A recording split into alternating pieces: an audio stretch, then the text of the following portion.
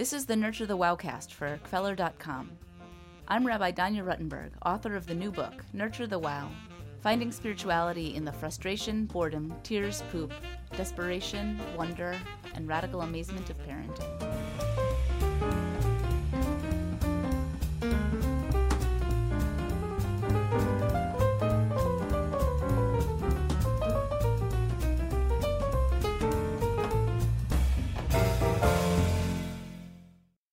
On today's episode, we're going to talk about cheerfulness and how we can help our kids feel hopeful, even when all we're feeling is despair. Sometimes, parenting involves a lot of what the philosopher Sarah Ruddick calls cheerfulness. That is, helping them to regard the world optimistically. That can look like, it's no big deal that you peed in your bed, we'll clean you right up. Or, Mommy and Daddy fight sometimes, but it's okay.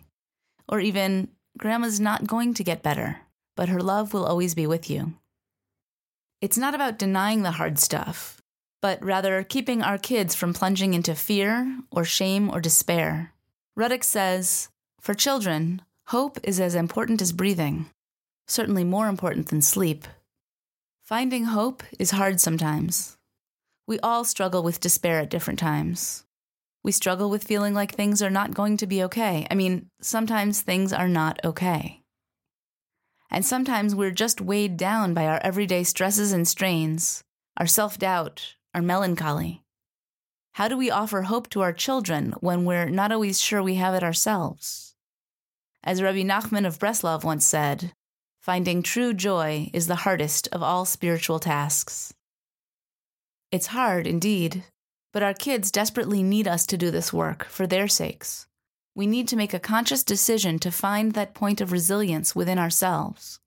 We need to find that part of us that knows that maybe even if the daddy and papa fight, or even the marriage doesn't go how we wanted it to, we'll be okay in the end, somehow. Some days we might have to go looking for that knowledge, but it's in there. We will survive this, whatever this is right now.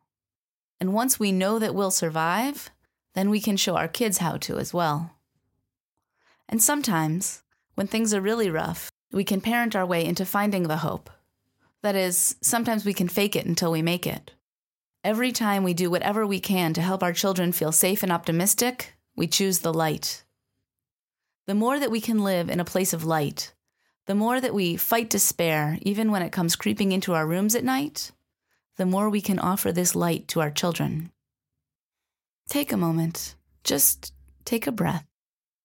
Have a second in the silence. Don't worry, I'll wait. Okay. Now, think of a time when you got to find out just how resilient you are. That is, think of a time when you struggled as a parent or in some other part of your life. A time when you faced grief or a painful breakup or failure or hopelessness. When you felt like you just weren't going to make it through the day or the week. But you did. You made it. Think about this time and remember how expansive your own capacities are for healing. Remember that you know how to choose love, that you know how to choose the light. Tap into that feeling of resilience for a moment. Breathe with it. This is the hope that you know. This is the hope that you have. This is the joy that you can offer your children, and it's there inside you, available at all times. A few times this week, when things are feeling particularly dark, take a minute or two to do the exercise we just ran through. Tap into your light. It's there, and you can find it at any time.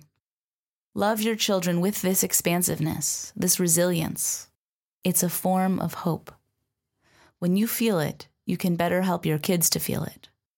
This light, this hope, is as necessary to them as air.